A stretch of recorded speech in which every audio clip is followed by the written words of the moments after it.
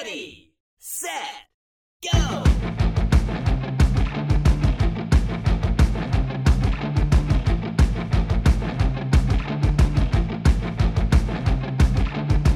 Well, it's unofficially Battery Week. As I've been conducting my experiment trying to operate my Mini Cooper like an EV, I've been researching batteries. You're listening to the EV Diaries, the place where we discuss EVs in small town America. I am Ben. I am an electrical engineer for a distribution cooperative in southeastern Kentucky, and I believe EVs have a great opportunity in rural America.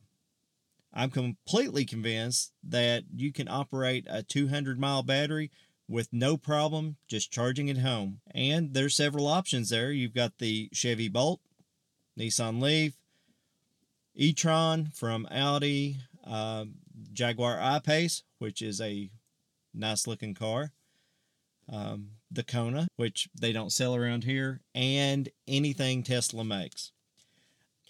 I'm trying to convince myself that I can operate a Mini E, which will be available in March of next year. March of 2020, I should say. It's New Year's Eve. Happy New Year's to everyone listening. With a 110-mile battery in small-town America, I think it can be done, but it's not going to be convenient. And that might change my decision when it comes to actually what I decide to purchase next year. Back to explaining my experiment. I am operating my 2005 Mini like it has a 110-mile battery. I'm using the range display on my dash to keep the display between 20 and 107 miles, which would be the equivalent of operating somewhere between 20 and 95%, give or take. And the reason I gave myself that little fudge factor of 107 is because these gas range gauges, these gas range gauges are notoriously flaky. But I am already noticing that some of my driving habits have changed in the last few days. I'm slowing down, driving at or near highway speeds. I'm planning my trips and trying to group my errands together. Now, I slipped up yesterday and I missed a stop and didn't realize it until I got home. So then I went back and completed my errand, and I dipped below that 20-mile bottom threshold that I put on my range. If I hadn't done that, I would have probably been okay. But like I said, since my experiment started, I've been investigating batteries, and I have a few tips that should extend battery range and also boost fuel economy. So this is the first ever EV Diaries EV ICE crossover extravaganza. Most of these tips are common sense, and you've probably heard them in reference to your internal combustion engine car, but they also apply to EVs and, like I said, should extend the battery range. First off is properly inflated tires. That goes back to driver's education in high school. A properly inflated tire reduces rolling resistance, and it allows you to maintain traction on the road. Second tip, lighten the load. It takes more energy to move heavier items. That goes back to Physics 101. It doesn't matter where the energy's coming from, whether it's electricity or if it's coming from your gasoline-powered engine, it's absolutely going to take more energy to move a heavier load.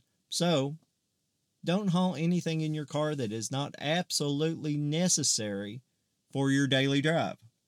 Number 3, watching the climate control in your car. If you keep it a little warmer in summer and a little cooler in winter, you will preserve both battery and gasoline. Number 4, and this one's hard for me, slow down. For EVs, highway speed eats at the battery's range quickly.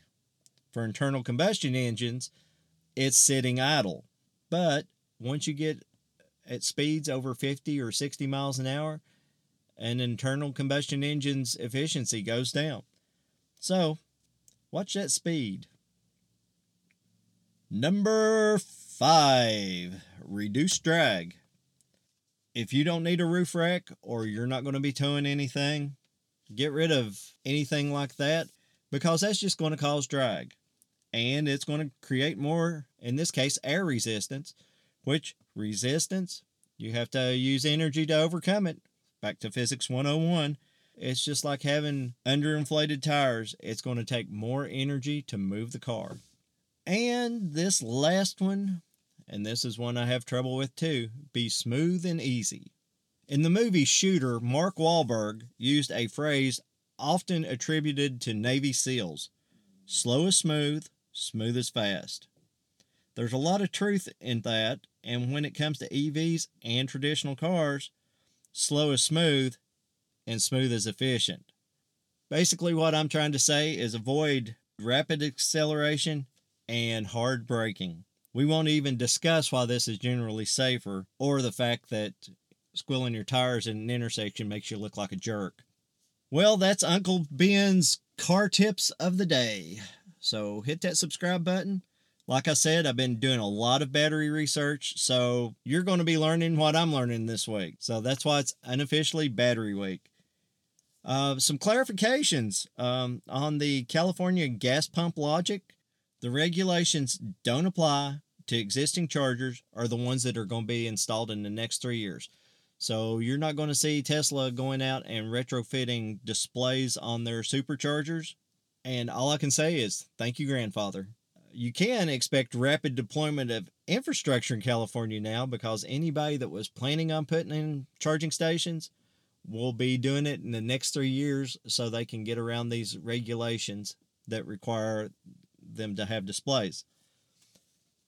The next item, which was the other half of this legislation, you can still bill per minute of session time, but the cost of energy must be separated out by some mechanism so that the consumer can see what they're actually paying for energy.